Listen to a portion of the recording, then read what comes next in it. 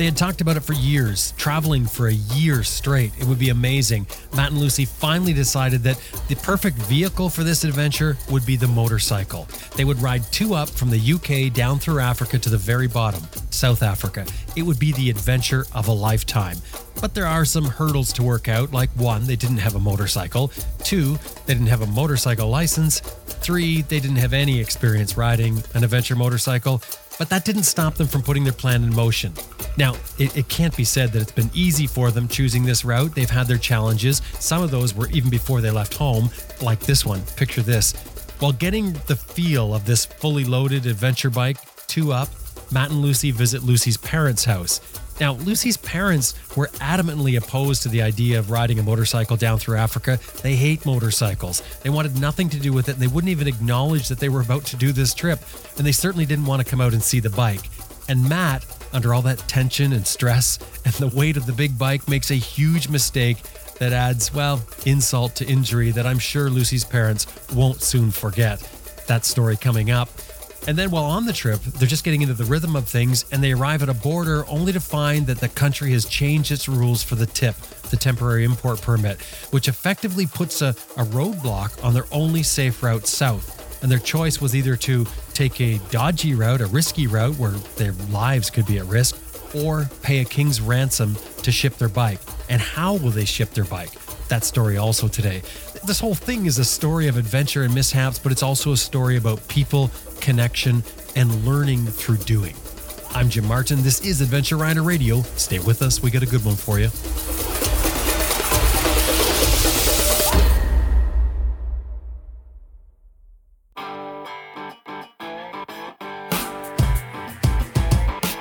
I'm Sam Manicum. Ted Simon. Austin Vince. Simon Pavey. Bill Dragoo. Helge Pedersen. Jocelyn Snow. Charlie Borman. Simon Thomas. Lisa Thomas. Grant Johnson. Jimmy Lewis. Elspeth Fair. Quentin Smoke, and you're listening to Adventure Rider Radio.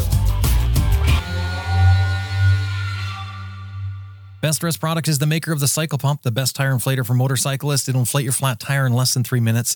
Made in the USA, comes with a lifetime warranty. They also distribute Googletech filters, cyclepump.com. And Green Chili Adventure Gear offers American-made, heavy-duty luggage systems for all types of motorcycles. You can turn any dry bag into luggage using their strapping system. And of course, Green Chili Adventure Gear is tested in extreme weather and terrain to withstand the abuse that adventure riding gives it. Tough, reliable gear. GreenChiliADV.com. Okay.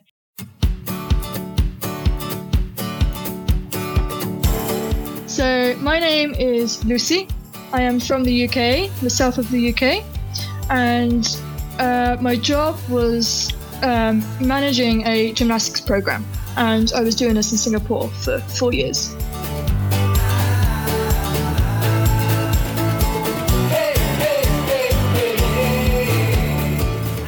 Yeah, my name is Matt. So we both actually quit our jobs. So right now we're doing nothing. Yeah. But up until about 8 months ago or so, I was in engineering and business management. And yeah, we were in Singapore for 4 years before we did this trip.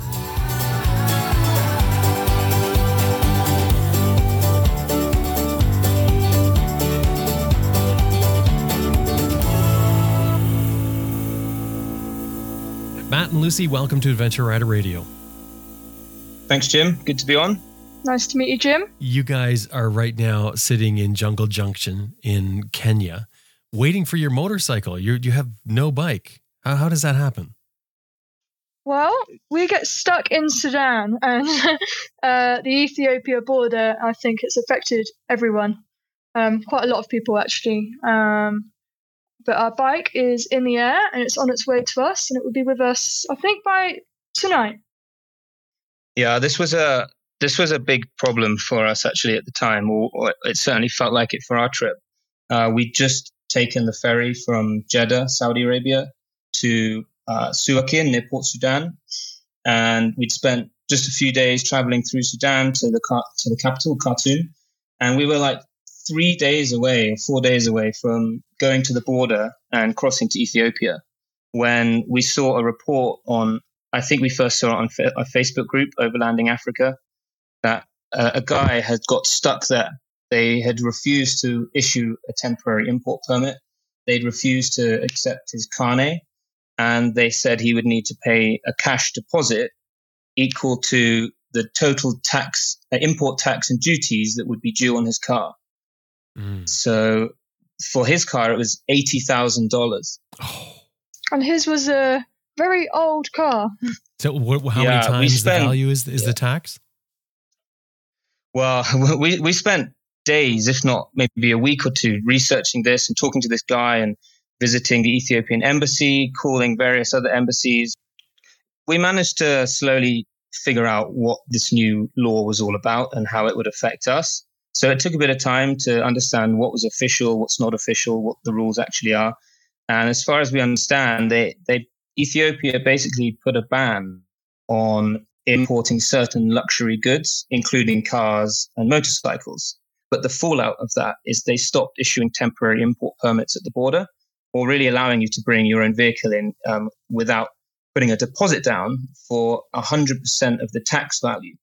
So we managed to find online a way to calculate the tax for whatever vehicle it was using the HS code. For an old car that's more than 7 years old and an engine bigger than 3 liters, there's a 500% excise tax. And for motorcycles, if it's a used motorcycle, it's 200% excise tax. And we were told for our bike, because it's 6 years old, but they said it's still classified as new, there's only a 5% excise tax. But there's all these other taxes like 35% import tax, there's VAT, there's withholding tax.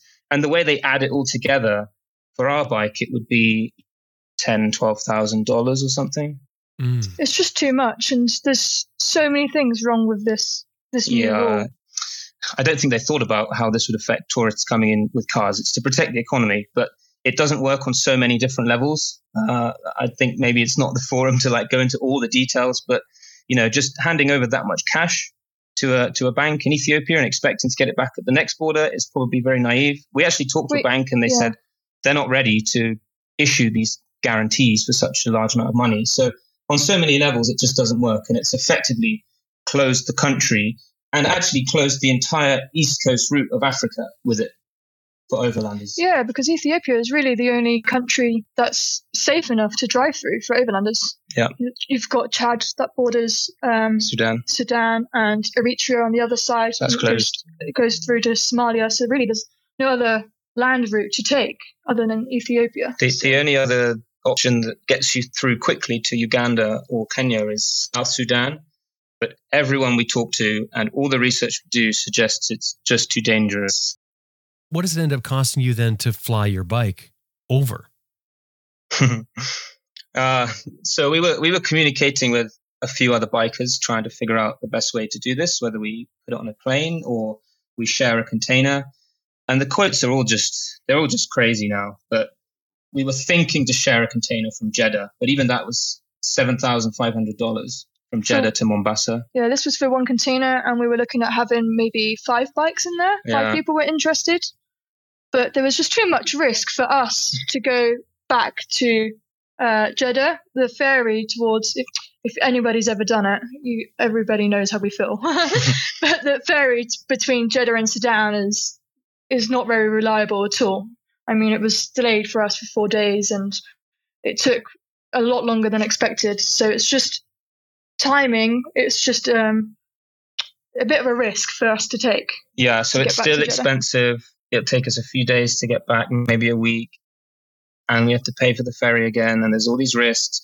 And then you've got to wait maybe 3 weeks or 4 weeks for the container to arrive in Mombasa. So in the end, we decided to air freight the bike. So we were going backwards and forwards to Khartoum Airport over a few days, meeting with the agents and airlines and getting various quotes. And in the end, we paid around $3,000, including the crate and all the fees. We just have to pay some additional customs fees when we get the bike from Nairobi Airport tomorrow. Mac, you guys said in January of this year, you had no bike, no motorcycle license, no gear, no experience. How do you manage that? Like let's back up here. So that was January. This is only November, and you guys have been on the road for a long time now. I think you left. When did you leave? May? We left in May, yeah. So it's coming up to 5 months. Okay, so 6 how months. do you go 6 months, from in January having nothing like that to getting on the road in May? What happened here? How did this happen? All right, maybe I'll rewind a little bit. So while we were in Singapore, we knew we would only be there for 3 or 4 years working, and then we'd head back to the UK. And we wanted to travel in between and do a big trip, like a year of traveling. It's always been our dream to do something like this. And I think it was around the time there was some buzz about the Long Way Up series coming out. And I'd watched the Long Way series as a kid, when I was a teenager or whatever. So they had the new series coming out, about the electric bikes. So I'd always had the inspiration to do something like this. But honestly, when I watched it when I was young, I don't think it ever really crossed my mind that I'd be in a position to do that. Mm-hmm. But then this new series started getting some buzz, and I was reading things, and we watched it together, and then this sort of sparked an idea of maybe we could use a bike to travel, because neither of us really wanted to do backpacking. We thought a car would be too expensive, so we weren't sure how we would, see the world. So a bike seemed like such a good idea. And I have a little bit of a background with bikes. My dad was a biker. I was riding dirt bikes when I was, 5, 6 years old, and then until I was about a teenager. But I never did my license, and I never did any like big bike stuff like enduro or motocross. None of that, as I just didn't really ride a motorbike till we started the trip, to be honest. And Lucy has no background of bikes. I have absolutely no background of bikes. And my parents were in denial that we were going to do this trip until we actually left. Yeah, really, until the day we left. So the idea first for the trip, though, is just travel. And then you're thinking, okay, maybe do a bike. So when was this going on in your head? Is this like last December or something? When were you deciding? No, this is actually, this is a long time ago. Yeah, this is like 2019. I think. So after we watched The Long Way Up together and the idea started to form, in my usual kind of style, I went on an endless research craze, watching YouTube videos. And when Matt gets into this, he will have a spreadsheet, and the spreadsheet will get bigger and bigger and bigger. Yeah. All of the information. Listening to endless Adventure Rider Radio podcasts and following all the YouTubers and. Well, this doesn't sound like much passion, though. It sounds like all data-driven. No. So that's like where the planning come in, because I sort of thought, well, how do I do this? I don't know what we need to buy. I don't know how much money we need. I just had no idea. So yeah, being from an engineering background, pull up a spreadsheet, Jim, of course, and start plugging in some numbers, right? Like how much is fuel roughly? How far are we going to go? How much is a bike?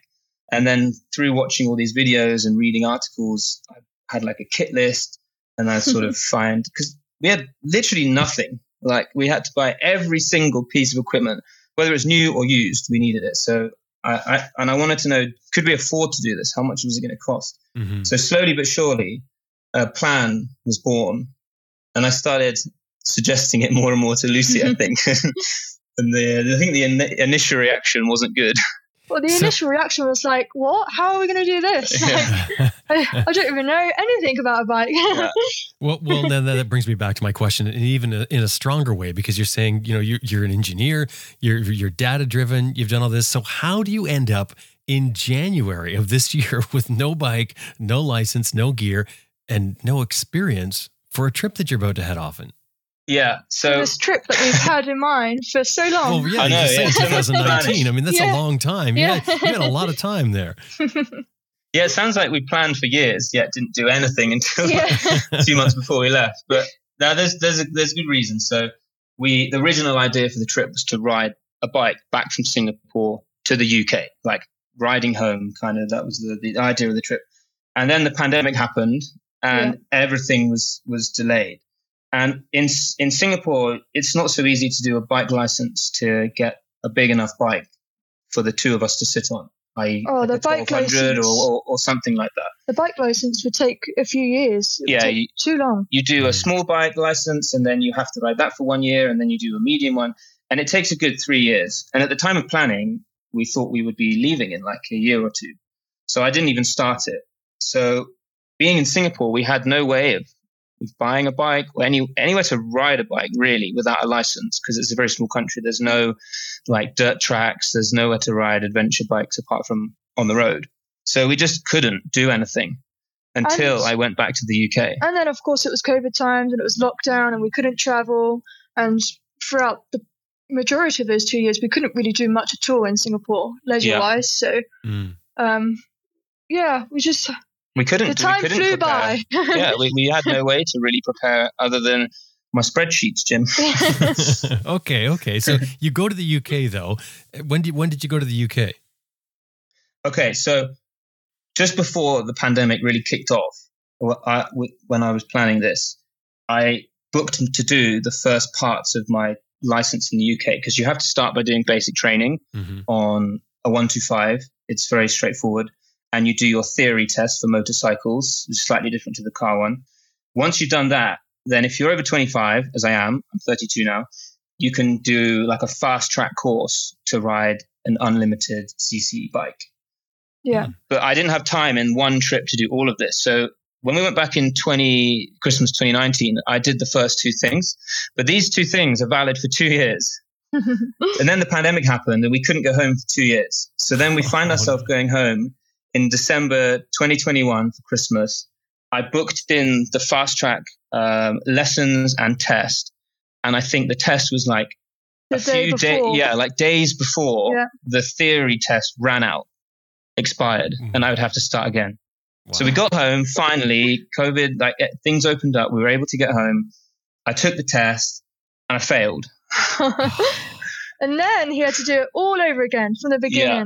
Right. But we were due to fly home like just a few days later. So I didn't have time to do everything again. So we were then just thinking, okay, I have to come back again in April when we actually leave Singapore. And then it's really like do the test, leave for the trip. So it was really coming down to the wire.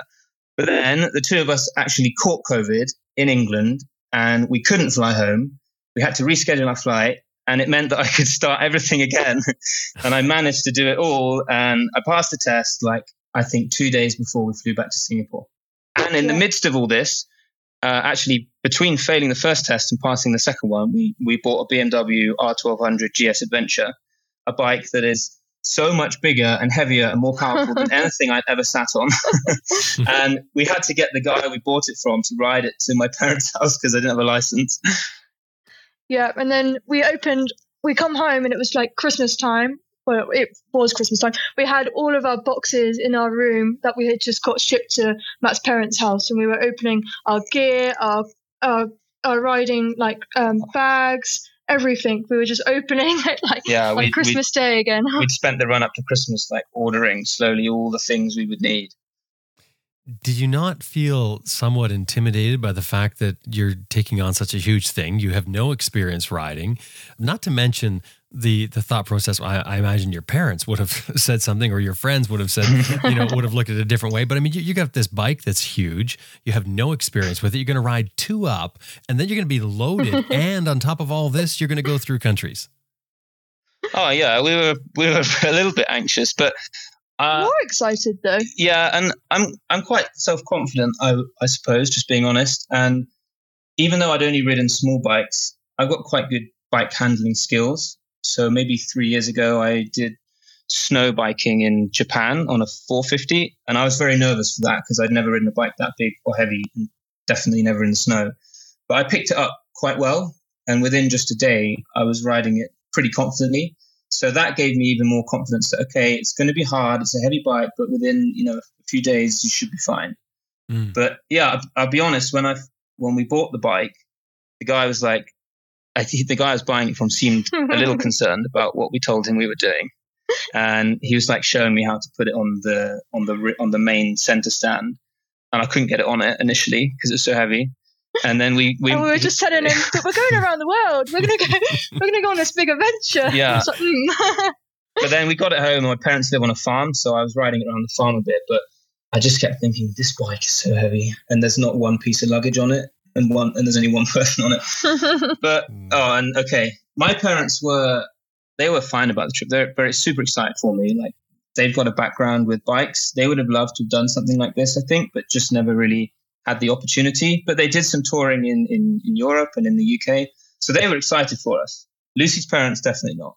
No, they've always been super against bikes. I think my mum's family member had a bad accident on a bike and she's just forever hated them. And I've never been brought up around them at all. So they were quite nervous. And like I said, in denial that we were going on this trip until the day that we the day that we left. Yeah, and actually we got a good story there about is that. a good story about this. So this is after we got home, I passed the test. We were able to start doing a bit of riding. So we rode the bike together from my parents' house to Lucy's parents' house. It's like an hour and a half. We stayed there a few days. But my parents live on a really big hill, very steep hill. And pulling out of the drive, he was very close to my parents' car, and he had a little topple, right? I dropped the bike on her dad's car. On the car. No way. Did you?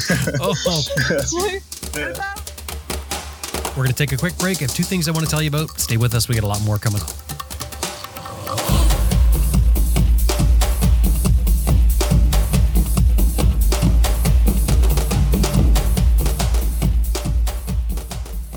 Sometimes comfort is mistaken for luxury. But when it comes to riding a motorcycle, comfort means less fatigue. And less fatigue means not only a more enjoyable ride, but it also means a safer ride, because we all understand that fatigue draws us down. Slows our reactions, clouds our good judgment.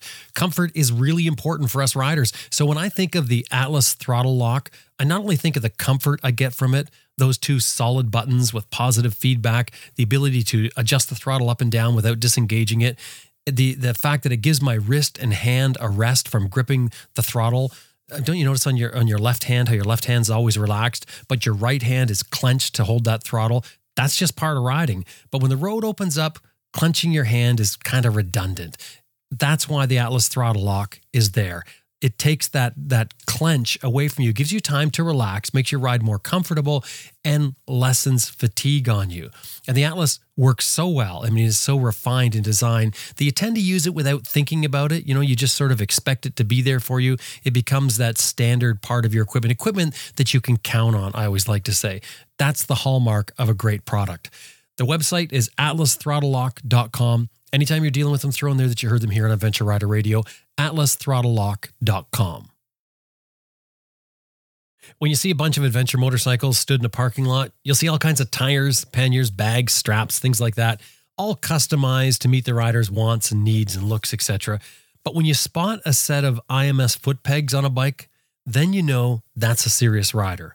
Because serious riders know the difference in performance foot pegs will make, and they understand the value in investing in those and how much it will improve their riding skills. When IMS builds these pegs, they use everything they've learned from way back in 1976 when IMS started, right up till now. They use everything they've learned off the racetrack, because over all that time, just about every podium finisher in off-road racing has had an IMS product on it. They take all that data and then they build these Adventure Bike Series foot pegs. And every detail, right down to the angle of the back of the casting, which is designed to shed mud and reduce clogging. They call it watershed design. Or the 2 rows of staggered teeth meant to increase grip and not rip up your sole. I mean, all of these things make the difference. And of course, the material they use to make them, 17.4 cast certified stainless steel. They test them so extensively, and they are so confident in these products that they cover them with a lifetime warranty. Lifetime.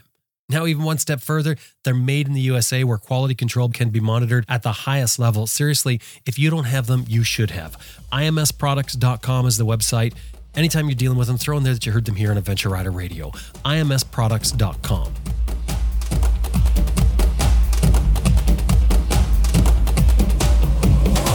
Oh, so I was going to ask you if they were shaking their head when you pulled away, but there's they refused to come out the house to see the bike. Oh, really? No, I don't. No. I don't think they knew it happened. We were late already for an appointment, so I phoned them and I was like, "Dad, we're going to discuss the dent on your car later. Don't worry about it now." So yeah, that was our first fall of the bike. Whoops. The first of many. Wow. So, and that doesn't shake you up at all? That doesn't make you question your confidence? No, it was just embarrassing. Yeah. But when it got closer to the trip and the day we loaded everything on the bike, I just couldn't believe how heavy it was, to be honest. You know, just getting it off the side stand was difficult. You know, with time it gets easy, right? You use your weight as you swing your leg over, you throw your weight over, and it's fine. Mm-hmm. But when you don't know how to do that, you just get on the bike and then try and lift it up with your leg, and it feels very heavy. But this bike, as I'm sure many people listening will know, it's a really easy and balanced bike, really nice to ride once it's rolling. It's the toughest part is when you're in city traffic and you're just crawling along the road, stop, start, stop, start. This is the tough part, balancing it. Now everything is fine, as you hope it would be after like 20,000 kilometers. But yeah, I'd say the first 1,000 or more, 2,000. Yeah, I'd come up to lights and definitely still be a bit kind of wobbly just with the weight and in traffic. And there's some stalling with the clutch just to get used to it. But we're starting in the UK and then riding through Europe. We were familiar with the roads and the rules, and the traffic is a bit more sensible. So it was a good kind of training ground for us. And we figured, okay, we could delay the trip a month or a few weeks, and we could do a tour, around England or around our counties, and do some camping and test everything. Or we could just leave and do that as we go. And we always said to each other, look, we're going to try this. We know it's going to be difficult. We know there are going to be parts of the trip where we're going to question why we did it, or it's going to really test us individually, physically, as a couple. We know this. But if it comes to the point where we're not enjoying it, or we just think we can't do it, we'll just stop and we'll sell everything and we'll travel another way. So that was what we'd always agreed with each other. Yeah. So the bike isn't necessarily for a passion, of motorcycles, or at least it didn't start out that way. It's a mode of transportation almost, and maybe a cool mode at that. Yeah, I'd say so. I've always loved bikes, and I don't know why I didn't do my license when I was younger, but yeah, I've always been a lover of anything on two wheels. So I was super excited to be doing this on a bike. And, I was always reading adventure books and watching the Long Way series. So for me, yeah, I wouldn't say a passion. I can't say it's a passion because I didn't have a bike for so many years. But yeah, I'm stoked to be doing it on a bike. The thing is, though, after riding 20,000 kilometers, I mean, yes, you certainly have a certain amount of experience, but you may be doing some things that are downright wrong or dangerous even. I mean, it's like operating a chainsaw. You can take a chainsaw and sort of get the hang of how to work it, but somebody who knows how to work a chainsaw might see you, cutting from the top of the tip or something and say, geez, don't do that. This thing's going to kick back and gouge into your leg, and you're not aware of it. You know what I'm saying? I do, yeah. And I can't argue with it, to be honest, because we don't know what we don't know. Yeah. And sometimes you don't learn these things as a biker unless you've got years of experience and you've been through these situations. And I think some we learn the hard way, and I'm sure we still have many lessons to learn. And I just hope that we don't learn them in such a hard way that it, causes damage to us or the bike or anything. Mm-hmm. We ride pretty sensibly. Like when we're on the road, we rarely go over 100 kilometers an hour just because it just gets noisy and you use more fuel. So we cruise fairly steady. I think we ride pretty steady generally, but we like off-road. We would like to seek out off-road as much as we can, even though we're two up on this big bike. But as of yet, we've not really been anywhere super remote. So we're on off-road tracks where someone will come across you if something happens, like fairly soon. Well, just the idea that you like that you guys are interested and you're actually looking for off-road tells you something about your confidence and your ability to control the bike. And that's great to hear. You ended up on the Trans-Euro Trail in Albania accidentally. Can you talk about that? Yeah. So it was accident. We didn't know that it was the TET, but we knew that it was an off-road route. So there's a loop in Albania where on the way up, you go up on a road. And if you don't go down the same way, you can go around, and it's an off-road route. So we'd met some overlanders and they told us a little bit about this. So we thought, this is our first off-road of the trip. Let's give it a go. We saw a few other people headed that direction. So we just thought, yeah, we'd try. So when you say off-road though, what sort of off-road? Like what are you expecting? We were expecting No, we weren't expecting rocks. We were expecting gravel. Yeah, we were expecting gravel, but we got like big rocks, loose rocks, very steep hills. It was hard, Jim. Yeah, I think if we would have known what it was, and maybe if we didn't know there were going to be other people helping, we might have changed our mind. But we started the route the evening before or the afternoon before after we did a hike, and it was all gravel. and we were saying, yeah, this is fine. This is going to be good. If it's like this all the way, we've got this. It's just a gravel track. So we camped somewhere overnight, and then we carried on the next morning. And luckily, we came across 2 other riders, Mark and Lisa from Germany, who we actually ended up traveling with for like 6 weeks later on the trip. But at this point, we just met them, and it was them that told us we were on the Tet. I was quite happy about this because I'd been like searching Tet routes for the last few countries, but we hadn't yet plucked up the courage to do one or found the right, like if it's near our route or if it's not raining or so on. So I was pretty happy it was a Trans-Euro Trail route. Yeah, it was definitely exciting. And It was amazing that we had met Mark and Lisa, because to do it with them just gave us another like boost of confidence. Yeah. It was great to tackle this as a team. And you said you started out, it was gravel, and then it became rocks. So talk about that. What happened? Yeah, thankfully it gradually got more difficult, which I think helped us because we were getting a little bit more confident with the bike. We have helmet communication, so we're constantly talking to each other, like, are we going to stand up? Are we going to sit down? And slowly we learned that we have to ride this thing as a team, which is great for Lucy, and she'll talk about that more. But the gravel just started to get a little bit more loose and a little bit more deep in places. So we were sort of struggling a little bit more with the steering at certain points. And then the rocks got a little bit bigger, so it wasn't really gravel anymore. And there were sections, there was a couple of small like stream river crossings, nothing too challenging, but again, a new thing for us. So we stop and we walk it and slowly go through. But then the rocks were getting bigger, and there was a couple of sections where it was super steep. Yeah, it was steep. It was big rocks. And for our bike with the weight, that's kind of the worst combination. And there was a bit where there was a rock ledge. So everyone stopped, and we had to build some sort of stones against it. And we were doing really well. The only times we dropped it, which was 6 times that day, was when we were coming to a stop, because the rocks were just so like bumpy and the bike is so heavy. If I can't put my feet down or one foot down on a solid place, and I know that both wheels are kind of stopping on a smooth surface, it can be quite hard to balance it for me.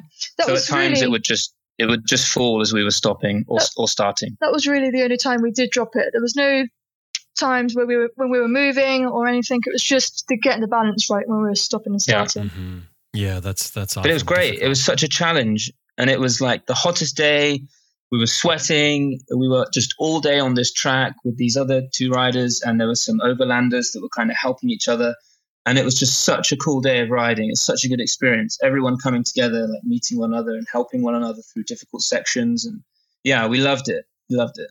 Matt, when you're riding this, you've got your bike loaded up, this big R1200, you've got Lucy on the back.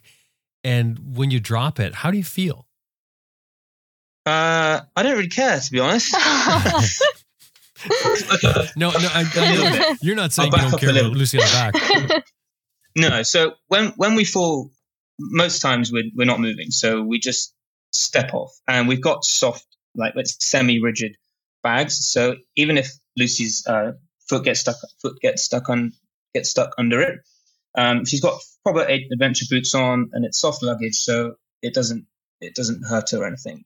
So we tend to be able to just step off the bike and not be, caught under it in any way. Mm-hmm. But I would say we were doing so well on this road. I said, this is amazing. We haven't dropped it once. Wouldn't it be great if we get to the end and we didn't have any falls? And then I think 50 meters later, I dropped it. Yeah. But the thing is, everybody does that. Everybody drops their bikes. And especially I'm thinking you guys riding 2 up. Well, with no experience, I really think you got to give yourself a real pat on the back, because with no experience, 2 up with all your gear off-road, that's pretty darn good. Everybody on the road was looking at us like we were crazy. Yeah, we went past a tour of bikes. I think they were on F800s and similar size bikes. No luggage or minimal luggage, like a day tour. And we rode past them on this rocky section, and they all just stared at us. And I think we're kind of talking to each other like, are we mad? Is it really, right. Should we not be doing this? Do they know something? Are they seeing something we're not seeing? Yeah, exactly. Does it get that much harder? But no, we made it through, and it was just such a good feeling that we managed to do it. And we tested our limitations that day, I think, and discovered what we liked about that kind of riding, and what was challenging, and what we perhaps could do going forward in the trip. Yeah, I feel that you're not challenging yourself enough if you're not having these falls. If you're not falling, then you're just in your comfort zone. You've got to push your limits. You've got to learn. Or you're really a good rider and you're not going to fall. I mean, most times you won't fall. There could be that too. Yeah, I know what you're saying. Yeah. For us, this a new start. Yeah, and especially we're expected to have some falls. Yeah. And when we're on the road, Lucy's mostly just sitting there, right? Working with the bike a bit, but off-road is totally different. Yeah, so off-road is my favourite type of riding because I'm just as much a part of the ride as Matt is. We're standing up and I'm balancing the bike at the back and full-on concentration on the roads ahead and the obstacles. Wow. So I love the off-road. So you guys do it the style of you both stand? Yeah, definitely. Yeah. I don't know how you could do it any other way, to be honest. I can really feel it if the bike's getting a bit out of I don't think it would be so fun for me. No. Well, that's the thing. The pillion really has to be not only in tune, but be willing to do it. Like there's a certain level of confidence you need to be able to stand up on the back. But it's certainly a lot easier if the person on the back stands up. The pillion is standing with you. You've got that weight removed from the bike. And I completely understand why you're doing it. Sure. This is my time to get involved in the riding. Yeah. And it's almost a rule, right? If I'm stood up, Lucy will stand up and we'll tell each other when we're going to stand up, sit down, so that we're constantly working together as a team. Yeah. And as the rider, you can really feel it when she moves her weight to the side. It can often save us from falling. Oh, I think I've definitely saved a few falls. Yeah, for sure. Yeah, nice. So doing that, it gave us the confidence going forward in the trip to seek out some more challenging roads that you hear about, like these, the world's most dangerous road website kind of lists a few. So we were mapping them in Turkey and Georgia, and riding like the Abano Pass in Georgia. There's this D915 military road in Turkey. And that, I would say maybe none of them were more challenging than that day on the Tet, or maybe they were on par, but they had huge drops to the side, which is what makes them dangerous. You make a mistake and you go over the edge, and well, that's the end. Mm-hmm. Well, you were probably feeling very good, obviously, when you finished your off-road section, but you ended up taking a fall in Albania that landed you in the hospital. What happened there? Yeah. Yeah, this brought us crashing back to reality a little bit, actually. It did. It was only a few days later. This was just on a mountain pass. It was on tarmac. It was on just a corner. Just a normal road. Just a normal corner. We were going very, very slowly, and the back wheel slipped out. And we ended up spinning, and the bike flipped over, and I got a little bit caught up in it, and the foot peg hit me right between my legs, and it was a very unfortunate place. Oh, wow. Yeah. So like doing any damage, you mean, or just like severe pain and bruising and stuff? It did do some damage. I had like a huge lump, like the size of an egg. Oh, man. But I didn't, the accident happened, and we kind of got off the bike, and we were like, "Are you okay?" And we were okay. Yeah, we're fine. I just hurt a little bit here, but we kind of like figured that we were okay, and we took some time just to gather ourselves and pick up the bike and put everything back. There's like a pannier had been ripped off, and the tank bag had kind of emptied itself, so we had to fix that back up a little bit. And we just took I think maybe 20 minutes later we were back on the road again. And then we were on the road for maybe 1 hour, and we stopped in this tiny little village. And when I got off, I was in agony. Like, I couldn't move. I was just in so much pain. And I was like, we've got to check what the damage is down here. Yeah. Because I just don't know. It was worrying. I was scared, Jim, because she was just, the way she was looking at me. And I was thinking, I don't know what to do here. And we were in this small town where there wasn't really anything going on, but everything in this town was shut completely. There was this one shop. It was an old guy. He had a clothes shop. So Matt went over, and with no language at all, common language. Yeah, he didn't speak a word of English. We didn't know any Albanian. We were trying to get into his shop and have some privacy to see what's going on. And bless him, he let us have the shop, and he put his clothes rails around, and he made like a little room for us, and he closed the shop for us. And I really had this huge lump. It was the size of an egg, if not bigger, and we decided that we should go get it checked out. So we ended up in a hospital very close by, and the ambulance took us. We didn't want an ambulance. We just tried to communicate with this guy, was like, can we please like take your car? But an ambulance come. And police. And police, and like a crowd of people just arrived out of nowhere.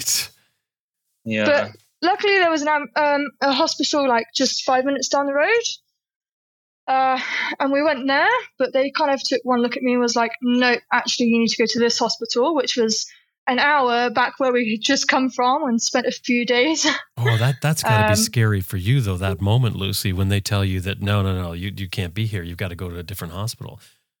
Because that tells you it's been upped, like it's more serious than what you thought. Yeah. Yeah, it was just a small hospital, so I don't think they had the tools to like do any x-rays or CT scans or whatever we needed. So it was back down this mountain pass in this ambulance, which was the worst ride of my life. It was so bumpy and they were speeding so fast. And you're in the ambulance by yourself and Matt is following with a bike? Yeah, Matt was following on the bike, trying to keep up. Yeah, it was after falling, like my confidence was definitely hit then. And this was one of those examples of you don't know what you don't know. So the wheel slipped out because the road surface was just really slippery. So we sort of looked around after the crash and it really was quite slick. It wasn't wet or anything. It was just the type of tarmac it was, an old road. It was just really slick. So I wasn't reading the surface very well, obviously. And yeah, we weren't going fast. And it just happened completely out of nowhere. Not 1 second, it didn't feel like to try to correct the bike to save it. So after that... Well, hang on. I want to ask you about that because when you mentioned that, and I was going to go back to that, but since we're here now, the bike should have traction control on it, which does a lot for that sort of problem. It's all on. It's all turned on. It's all turned on, and yet the back end still came around. And now, did you hit the brakes, or how did you? What was your response? No, I didn't have a chance to do anything. So it was quite a nice road. It was like a windy road, but we were going fairly slow. Like we'd ridden some roads in Germany and so on, and we'd really got our confidence up to lean the bike into corners together. But we weren't doing any of that on this road. We were just cruising, but it was leaned over a bit. And it really happened out of nowhere. So I didn't have time to react at all on the brakes or anything. It was just, you're on the floor. Yeah, that's unnerving. I didn't notice the bike try to do anything, to be honest. Yeah, it does happen. But yeah, unnerving, isn't it? I mean, it just steals away your confidence. Yeah. It did. It took us months to get it back. It did. It thousands took us of kilometers. a very long time to get back. I'd be going around corners so carefully. We were not leaning the bike at all. It was really a huge difference in like confidence in riding around corners for a long time. Let's jump back to Lucy. So you ended up going to the other hospital. Yep, I ended up going to the other hospital and they gave me so many scans, and to cut the long story short, I had a hematoma. So it was just a big blood clot. So they kept us in for one night in the hospital. They wanted to check it because if it had grown or if it didn't go down in size the next day, they maybe would have had to drain it. So we had a 3-night stay in hospital. Matt was with us, with me. Yeah. Well, in the meantime, while I was initially, when they told Lucy she had to go back to the other hospital, they told me I had to stay in this little town with the bike to like explain what happened. And I just said no, like I have to stay with Lucy. I'm not letting her go to a random hospital in Albania and not know where it is or what's going on. So I just took off behind this ambulance and just followed it. Oh, so the cop is standing there telling you need to stay, and you just said, forget it, I'm leaving? I just said no, and he didn't really try and stop me, all right? But he just kept saying, you need to like explain what had happened. But then halfway back at the site of the accident, there were like 2 or 3 police cars there, and they pulled me over. And I was like shouting to them, I have to follow the ambulance. Like, I don't know what hospital it's going to. I need to stay with Lucy. And they just said, no. And they stopped me and they questioned me and they breathalyzed me and they made me show them exactly what had happened. And then they fined me for losing control of the bike. Oh, wow. Which was a surprise. I was like, well, but nobody was around. Like, we didn't hit anyone. We didn't hit anything. Why do I get a fine? Yeah. Just these things happen. But they said, well, you have to pay something, like you had an accident, you have to fine you. And it was 14 euros. So when they said that and they said, you go and pay it in the town, you get an official receipt, I said, fine. So then I followed a police car back to this town that drove even faster than the ambulance, overtaking everything it came across for no reason at all. There wasn't really a rush to get back that much. And then I kept thinking, are they trying to like get me to, speed To or follow. crash and then find me again? But we made it back, and it was all official, and I found Lucy, and yeah, it was ended up being okay. But it took forever, and I was just sat in the hospital, and I was like, "Oh, what's happened to Matt? Like, has he crashed again? Like, Yeah. oh no!" Yeah. Because he should have been right behind me, and I had no idea. And do you have any sort of protocol set up now between the two of you if you get separated like that again? How you're going to communicate or what's going to happen? That's a good idea, Jim. That's a very good idea. We've not thought about this. Well, it's interesting. You hear this sometimes when people travel together on separate bikes.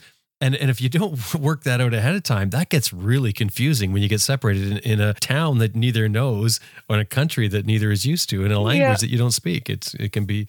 Well, yeah, you're right. Generally, there's not much risk of us getting separated. Yeah. Like in all of these countries, I wouldn't have a SIM card. Matt would, and I'd usually just hotspot off his phone. So actually, we don't really have much. No, I think we'd figure out if it happened again. Yeah, I mean, you can connect to other people's phones and phone.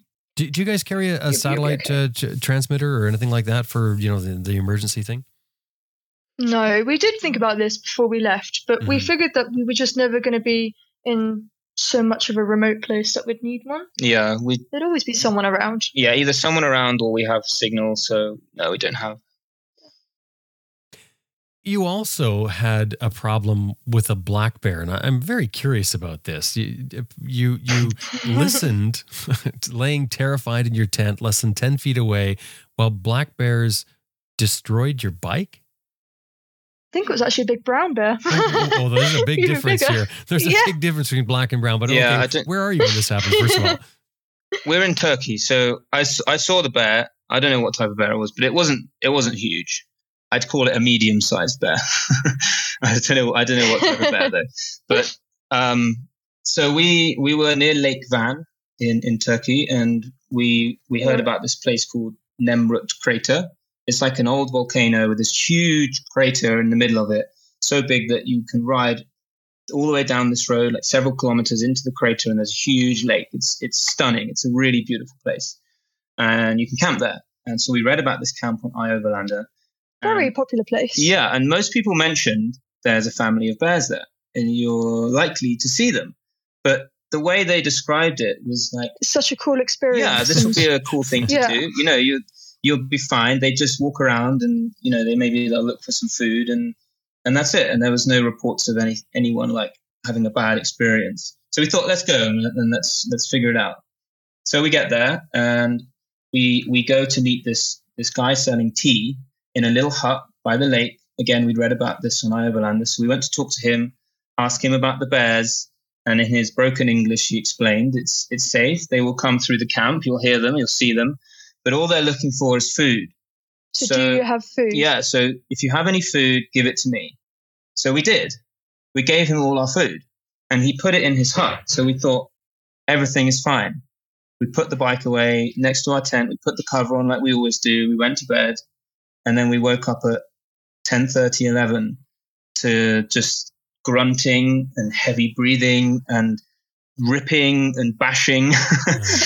And we're like, and the tea man coming out and shooing them away. Yeah, so the guy comes out, Fezzi, the tea guy.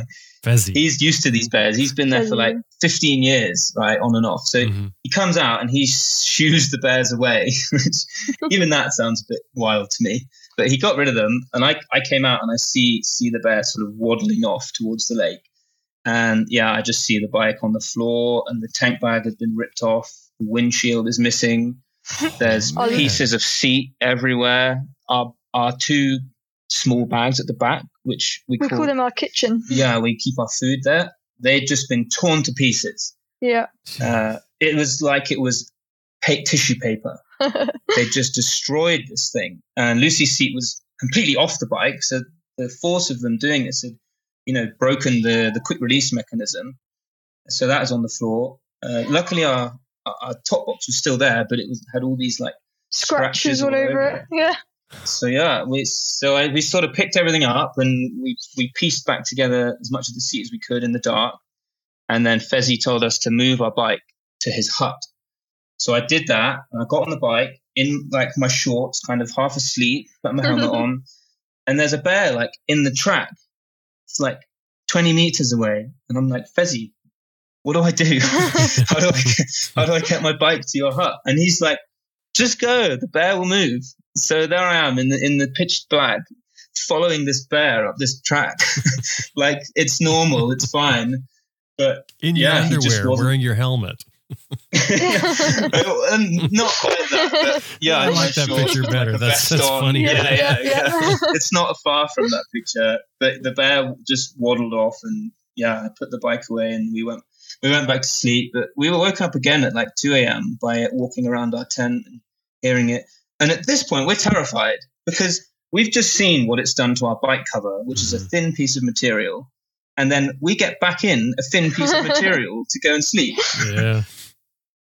But they're not interested in you. They really do just want dinners, as Fezzi said. Yeah, well, it depends. They can be interested in you, but usually not. But I'll tell you, if you haven't learned it already, anytime you see anyone or find out anyone saying that there's a regular bear, that you want to stay as far away from that spot as you can, because regular bears are habituated to people and they're just not afraid. They won't even move. They'll just stand and look at you, and they'll continue to rip through your stuff. But your bike, though, you said your bike was all. So how much damage, and what did you do to fix it? Oh, it was bad. But actually, it wasn't so bad when we started to fix it. In the end, looking at it, it was terrible. It really was. Mm-hmm. But we had some lucky. Well, I mean, so coming into the crater, we met a Turkish guy.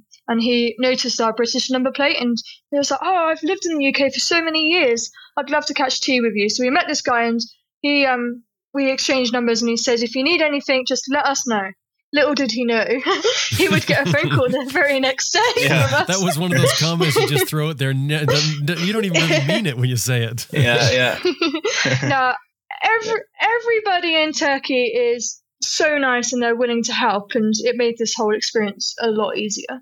They really just want to do the world for you. So we phoned them and we explained what had happened, and we wanted to get some spare parts for the bike. So we really just wanted an address to send it to. But he was like, "Don't worry, I'll be where you are in 2 minutes." And he was really, we were sorting some stuff out in the town nearby, and he was really there in like 10 minutes, ready to help us. So he introduced us to a friend, and he gave us an address where we could possibly send some spare parts to. And then in his workplace that we were at, someone kind of popped their head up and were like, "You can stay with us for a few nights if you'd like to try and get this all sorted." So within, an hour, we had an address, we had somewhere to stay, and people were helping him like incredible. Left, right, and center. It was really amazing. And luckily, near this house we were staying in, there was an upcycle furniture store, and we took our seat there, and they put new leather on it. So we got a quote from a garage in Turkey for new seats, for a completely new seat, and it was just extortionate. It was like over €1,000. Yeah. Oh wow. So this was out of the picture. So we took it to this upcycle furniture store, and we re-pieced all of the foam ourselves and glued it back together. And we just said, "Can you just please cover it? And we'll sort it out later when we get home from our trip." And they did such a good job. They did a really good job. It looked like a new seat. And it was like $15. $15 it cost. And you're still riding on that now?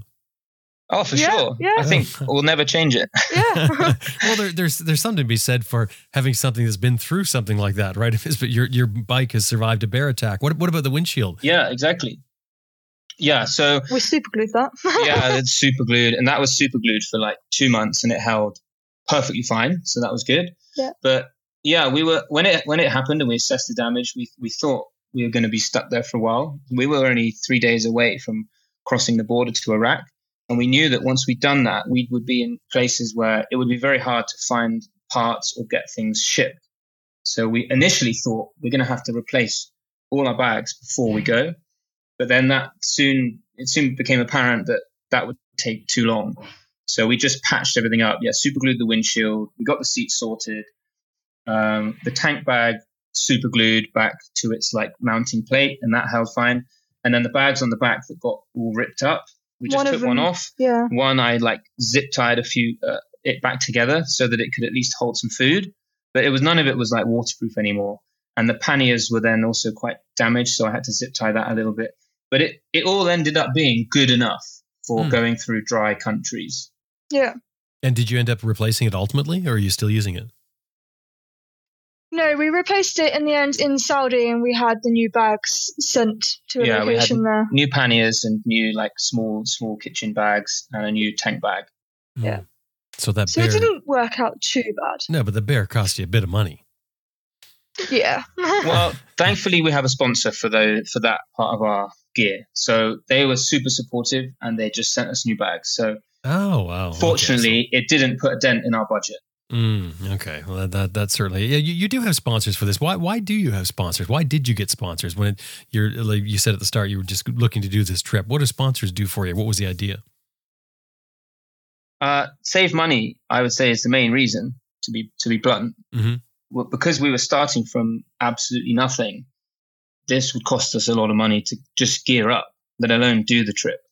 And we chose this bike knowing it would be expensive, but thinking we want a bike that's big enough for the two of us and is comfortable. It's reliable. It's strong enough to carry all of our gear without needing heavy modification. So we knew it would be expensive, but then you add on everything else, it all adds up. So we thought any money we can save, we should try and do that and get some sponsors. And we also wanted to do the whole social media thing and get a bit involved in the community and just see where that takes us after the trip. If it can become like a thing on the side or something for fun, or maybe one day, make some small side income. Some of the downsides of having the sponsor, of course, is your obligation, obviously, to the sponsor. They give you something, they want something out of it, obviously. Otherwise, they wouldn't do it. I mean, that don't make sense. Everyone understands that. Some of the other things I think of with getting sponsors is that you don't really have a choice, because what you're taking for gear is really you're taking it because you got a sponsor, and that's the sponsor, so that you take their gear. You're not really choosing it because it's something you want. And the other thing that I'm wondering is, how much money does it actually save you, in the end, to be worth it for all of that? So we chose our sponsors, actually. We were quite, I guess, lucky to do that. We just contacted the companies that we wanted to work with, i.e. things that we were going to buy anyway. So if they said no, we would still buy their product. Oh, so you already looked at the gear, you decided that's the gear I want, and then you approach the company and say, hey, would you do something for us if we do something for you? Yeah, exactly. And for some smaller parts on our bike and our communication systems, there was no like formal contract, because it's not very high value things. It's like informal. We will just naturally promote your things because they're in our pictures and our videos, and we will name you as a sponsor and tag you in our social media posts. So that's quite straightforward. But for the bags, all of that added together is quite a lot of money. So that was the big one we wanted. When we started the social media channel, we decided we actually want to work with the sponsor because we love their bags. We want to buy them anyway. It would be great if we could work with them and get them for free. Right. Well, let's plug your sponsors. I mean, they did give you stuff. Yeah, so, exactly. So who do you have? So Lone Rider is supporting us with our bags. So they gave us panniers, duffel bags, some small bags for the front of the bike, small bags for the back of the bike, and also our tent. Yeah, of course, our tent and the tank bag. So that's a lot of stuff. Wow, that's a lot of money. Yeah. So and especially from Lone Rider, this is good quality stuff, and it does cost a lot of money. Yeah, so we make sure we get good pictures for them, not just the normal kind of pictures we do for our social media, but maybe every now and then we'll do a kind of a photo shoot of their gear in a cool location. We're more than happy to do that. It doesn't take up much of our time or effort. But really, to take pictures of their stuff is quite easy. Taking pictures of the bike all the time, it's just naturally in it. Yeah. And that's how they want it. It's not such an effort at all. Yeah, we have bark busters to protect all of our controls. And they have been one of the best things we put on the bike, I think. Oh, absolutely. The amount of times we've fallen. I don't think you should have a bike without them. Every bike should have bark busters. Yeah, for sure. What else? We've got quad lock gear. We've got Cardo systems for our communications. And we've got black box embedded, which make a product called Wonderlink, which allows you to connect your smartphone to the control wheel on the BMW. Oh, and what does that do for you? I've never heard of that. We actually don't use it so much. It's a really cool bit of kit, but for our kind of riding, where I always have Google Maps up and nothing else really, I just don't find I'm using it that much. But if you're riding around like roads, and you can have basically what the TFT screen shows you on the newer bikes. You can have all that on your phone. And you can have a screen that shows the revs. So it's a really cool bit of kit. But because I always have maps on my phone, I find that I'm not using it too much. I see. Right. But you can control, your music with the Wonder Wheel. So it kind of does what the screen does on the new bikes, but you put it on the older version. So the Lone Rider gear that you got, you mentioned the Lone Rider tent. How's that working out? I've always wondered about these Lone Rider tents. I have seen them before because they make a version where you can put your motorcycle in undercover with you in sort of beside your tent, but it's all part of one thing. Yeah, we don't have that one. We don't have this one. We have the smaller version that packs down, like really small and quite lightweight. But the tent is super easy to put up, and it's just big enough for like a small double mattress. It's perfect for the two of us. Yeah, I mean, we can't really compare it to any others, so it's hard to give a thorough review, but it does everything we need it to do, and it packs small enough. It fits in one of our duffels on the side of our bag, and yeah, it's good for us. Well, really, the quality of a tent only ever comes out in severe weather. So if you've had it in some like teeming down rain, storm weather, that's when you're really going to say, hey, this thing's amazing. Yeah. Or, I mean, other than the minor things, I mean, if you have maybe a no vestibule on it, that would bother you, those sorts of things, zippers that they get caught or all small things like that. But the main thing is that heavy weather. Yeah, we've been in some rain. I'd say not like crazy rain, but fairly heavy rain, and it's never leaked once. And I think the telling thing is we've never found anything on it that's caused us a problem, like dodgy zippers or anything breaking or the poles breaking. It's all just worked as it should for the whole trip so far. It's all like still in one piece. I like that. I always think that tells you something about a product. If you just use it and you tend to not pay attention to it, and it does everything and it does it right, then it's doing its job, right? Yeah, exactly. Yeah. That's really good. So how long is this going to go on for you guys? Where are you headed?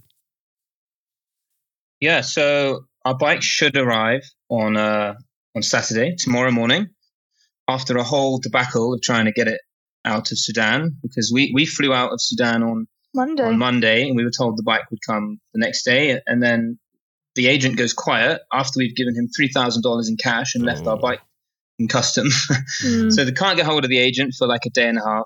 We managed to get hold of someone eventually, and they say the bike can't fly because it's got too much fuel in it. And we're not there to do anything about this.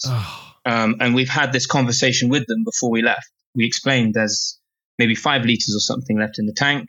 It's hard to drain on these bikes. We can't just like unplug a drain. It doesn't work like that. Maybe we could siphon it out, but I did some research and it sounded like that would still leave some fuel in the tank. So we said, can we just leave it? And everyone said yes, even the dangerous goods guy. But they x-rayed it and then decided actually it's got too much in. But fortunately, we connected with a great group of bikers in Sudan, the Sudan Dakar bikers. So I called them, and in an hour, he was at customs with the bike, talking to them about what to do. He confirmed we'd have to drain it. So I talked him through how he could undo the keyless cap without, reconnecting the battery. So he did that. He siphoned it out and wrapped it up again, and it's already in Jeddah now. So amazing support from the biker community in Sudan. That's incredible. How did you bump these into biker them? communities across the world are amazing. Yeah.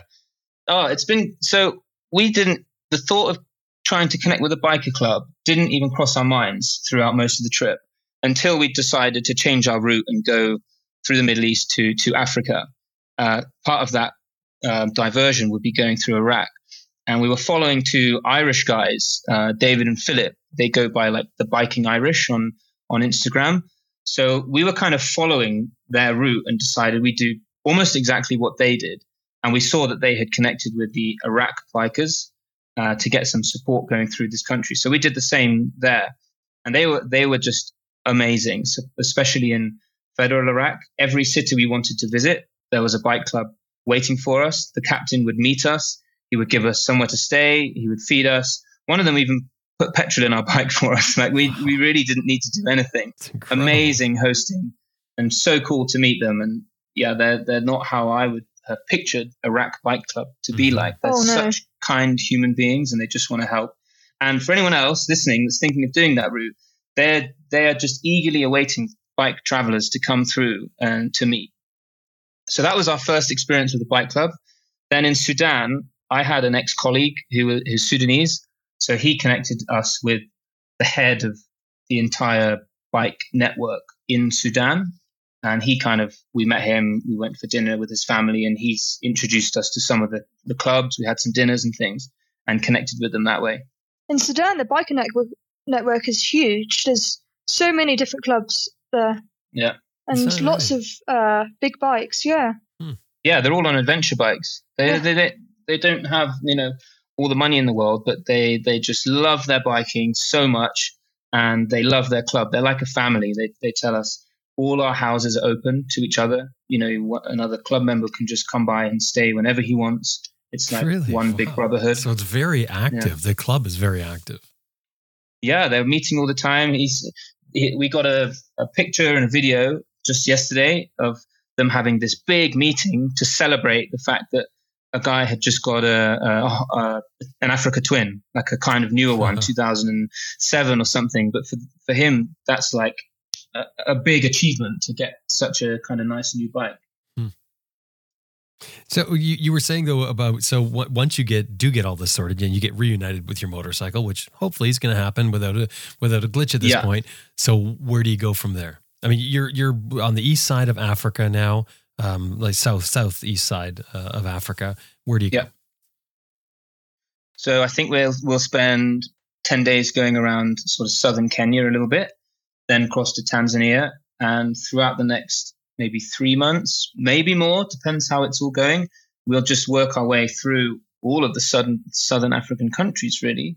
Malawi, Tanzania, Zambia, Zimbabwe, Botswana, all the Namibia, way to South Africa. And in South Africa, we might spend just a few months there. Yeah. And then what happens after South Africa? I mean, and the return trip right now, as it stands, your way is sort of blocked on the east side. That's the desirable route. What do you do? Yeah, so the plan so far is to spend a few months in South Africa and then actually fly the bike home to the UK. But just we've been at this Jungle Junction campsite for a few days now, and we're talking to these overland travelers, and we're just having the thoughts of like, well, maybe we should go up the west coast of Africa to ride back home. So already we're thinking, should we do more? But I don't know. Let's see how the rest of Africa goes and how our budget looks when we finished and how we're feeling. It would be awesome to do more, but then where does it end? Do you have a hard, is there an end for this, a hard end for you? In other words, is there a point or a time or something that you guys have set up and say, okay, we can't go beyond that? I guess what I'm getting to is there any chance that you're going to get to South Africa and then find yourself going over to South America? Oh, I'd love to. But so Lucy's passport runs out kind of soon, and we have to be in South Africa by end of March, and then we'll have to renew it. So assuming we can get it renewed, then there's not too many things like stopping us continuing other than our own life plans, and we'd like to start a family someday. And I don't think we're going to be the kind of people that just continue riding around the world forever. So there's not fixed deadlines on our trip. But we know that this isn't going to be our life for the next, few years. It was always going to be a year, to be honest. Yeah. When you start a family, your kids will see an amazing story. I mean, this is something incredible that you'll be able to share with them, and most likely inspire them to do something similar. I mean, that's a great. I hope so. I really hope so. But being on the road and meeting other travelers, places like where we're staying now, but also just as you're going through places, you see people from all walks of life and all ages traveling.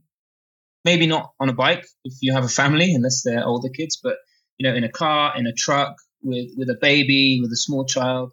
So I think before the trip, we kind of thought, well, if we want a family, that's the end of travel for quite a few years. But then you meet people and realize if you really want to travel, if that's how you want your life to be, there's so many ways to do it. There's so many ways to support yourself while you're on the road. So many ways to live on the road. Mm-hmm. That's a good point. And you can travel at any age. Just the other day, we met a guy. He was 75 years old, and he was riding a huge truck back from Sudan. Where was it? From Sudan? Yeah, no, it was before that. It was in Khartoum. We just saw his huge overlanding truck, one of these kind of 13-ton lorries or something, and it was bright yellow, and it had written on the side all the continents, and it was like Oasis Overland or something. And so we just went in the hotel, and we're like, oh, so it had British plates. So we went in the hotel and thought we need to find who this guy is and talk to him. And yeah, it's his friend's company, and he said his mate just called him and said, our driver has just got typhoid in Ethiopia. I need you to fly to Addis Ababa in like 2 days and drive this truck back to Spain, and then maybe also drive it for the whole 42-week tour all the way around Africa. So he just tells his wife, I'm going to Africa for a year. At 75 years old. 75 years old. Amazing. Yeah. Really good. So we'll always have this opportunity. Yeah. We will always have this opportunity to travel, and I think we will always find a way. Yeah. And who knows, we will definitely bring back a bike. Yeah. Lucy's going to be on a bike next time. Yeah, I'll be on it next time. I'll be on my own. You're getting the bug to ride it instead of be a pillion. What was your choice to be a pillion rather than ride another bike?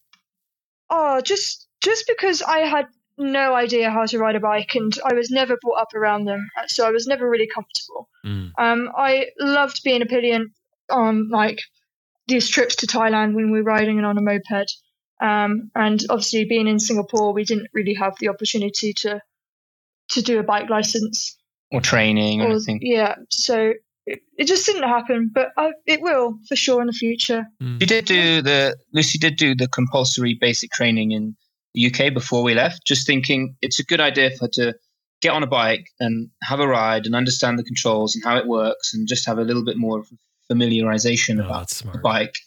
So we did that, and then we did think maybe throughout the trip there would be opportunities for her to go on a small bike, just for so she's a bit more free. But it just hasn't worked out like that so far. Right. No, I think in South Africa, when we get settled for a few months, I'd definitely try and get a little moped and start my journey there as a driver. Well, there's no doubt, and a second bike is going to double a lot of your costs. I mean, so there's a lot of sense made. Exactly. Looking at that, thinking back to that spreadsheet. The other thing I wanted to ask you about, you guys said that the trip has taught you some amazing life lessons, and you think it's probably going to change the course of your lives. What are some of those lessons that you've learned? So it's been really interesting seeing how different people live around the world and how they treat us as just complete strangers and travelers. We feel like we've received so much throughout the trip, and most of these people just want nothing in return. They just want to help you. And the way people have treated us like that has kind of increased as actually we left and got further away from Europe into sort of Turkey, the Middle East, and then Sudan. So I think we'll always remember that, even when we go back to the UK, and hopefully it makes us much better people, remembering how much the world or the universe has given us and supported us throughout this trip, with not expecting anything back. So that's one thing. We will definitely become couch surf hosts when we get back to the UK, and couch surf is amazing. That's an amazing community. You're talking about couch surfing, the program where you're going and staying at people's homes. Yeah. This is the first time we did it on this trip, and the more you do it, the more I think you're just so grateful, right? These people give you a room, they usually give you food, and they're just interested to meet you. So we'd love to give back to that community. And I think I'd say as a couple, a trip like this is very testing. If you can make it through something like this, then you're solid. Yeah. So I think it's really helped us as a couple, like, figure some stuff out. And, you are living in each other's pockets. Everything you do is together. You have it's very difficult to have your own time. You don't have work or anything like that. So you learn, I think, even more about each other, even though we've been together for 7 years before the trip. I think we've learned more about one another and how to, handle one another and work together as a team and handle one another. And Lucy, is it still solid? It is still solid. We're still doing really good. Yeah. Yeah. Absolutely loving this trip so far, and all of the challenges it's bringing us. It's just all part of the adventure, and it's been really great. And I think one of the biggest things for the two of us is confidence after this trip in what we're capable of. Yeah. We started with nothing, like you said. We didn't know what we were doing, but we learned, with 1 kilometer at a time. We learned, and we just take each ride as it comes. We ride from city to city, and before you know it, you're in Kenya. And I think when we think back to having done this and made it to Cape Town, hopefully, I think it'll give us a lot of confidence in, other things we can do in life, or ideas or dreams that perhaps before may have just felt like a dream, something that you can't do that. That's only like crazy people or rich people or special people do things like that. But now we've done one of those things, I think that'll. And for problems as well, problems can seem insurmountable until you learn how to work through them. And even just this problem you've had with your bike that you had to work through, those are the type of things that you learn and you gain the experience and you build your confidence with, realizing that you guys have what it takes to figure stuff out. Yeah, definitely. Yeah, there's been a lot of that, I think. You think you're stuck somewhere until you're not. Yeah. You think something's broken until you fixed it, So you just keep going. Well, hey, it's been great to sit down and talk with you guys. Thank you very much. I really enjoyed your story. Matt, Lucy, thank you. And I'm sure we're going to talk again. Yeah, really great to talk with you, Jim. Yeah, thanks for having us on. Thank you so much.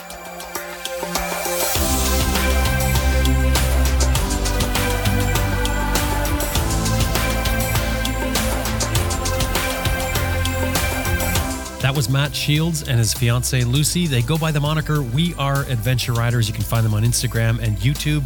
We've got their links and photographs in the show notes for this episode on our website, adventureriderradio.com.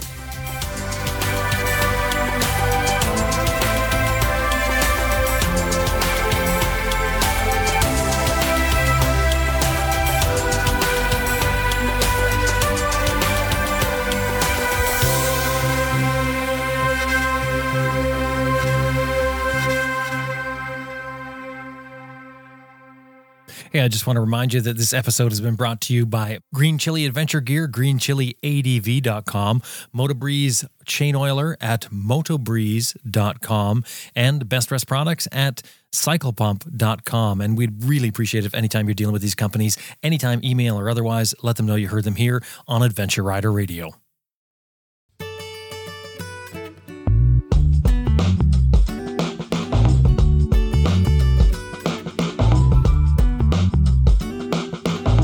Well, that about wraps up another episode of Adventure Rider Radio, and we sure hope you enjoyed listening to it as much as we did making it. Special thanks to our producer, Elizabeth Martin, and of course to you, the listener. Thank you very much for being a part of this. Hey, this show is built on a model of advertising and listener support. If you're not doing it already, we would really appreciate it if you drop by our website, adventureriderradio.com, and click on support. Anything $10 or more gets you an Adventure Rider Radio sticker for your toolbox, your pannier. Anything $50 or more gets you a shout out on Raw, and it can be anywhere in between there. We've got different options available for support. Please drop by the website. Have a look what we've got there. Anyway, time to get out there and ride your bike if you can. And wait, don't forget we have another show that's called ARR Raw that comes out once a month. Roundtable talks about motorcycle travel. It seems to be very popular as well. So drop by and have a look at that anywhere you get podcasts. But all that information, everything we talk about here is all available on our website, adventureriderradio.com. Each show has a separate page for it with the show notes where you've got links and photographs of the people we've talked to, all on our website, adventureriderradio.com. Anyway, get out there and ride your bike if you can. My name is Jim Martin. Thank you very much for listening, and I will talk to you next week.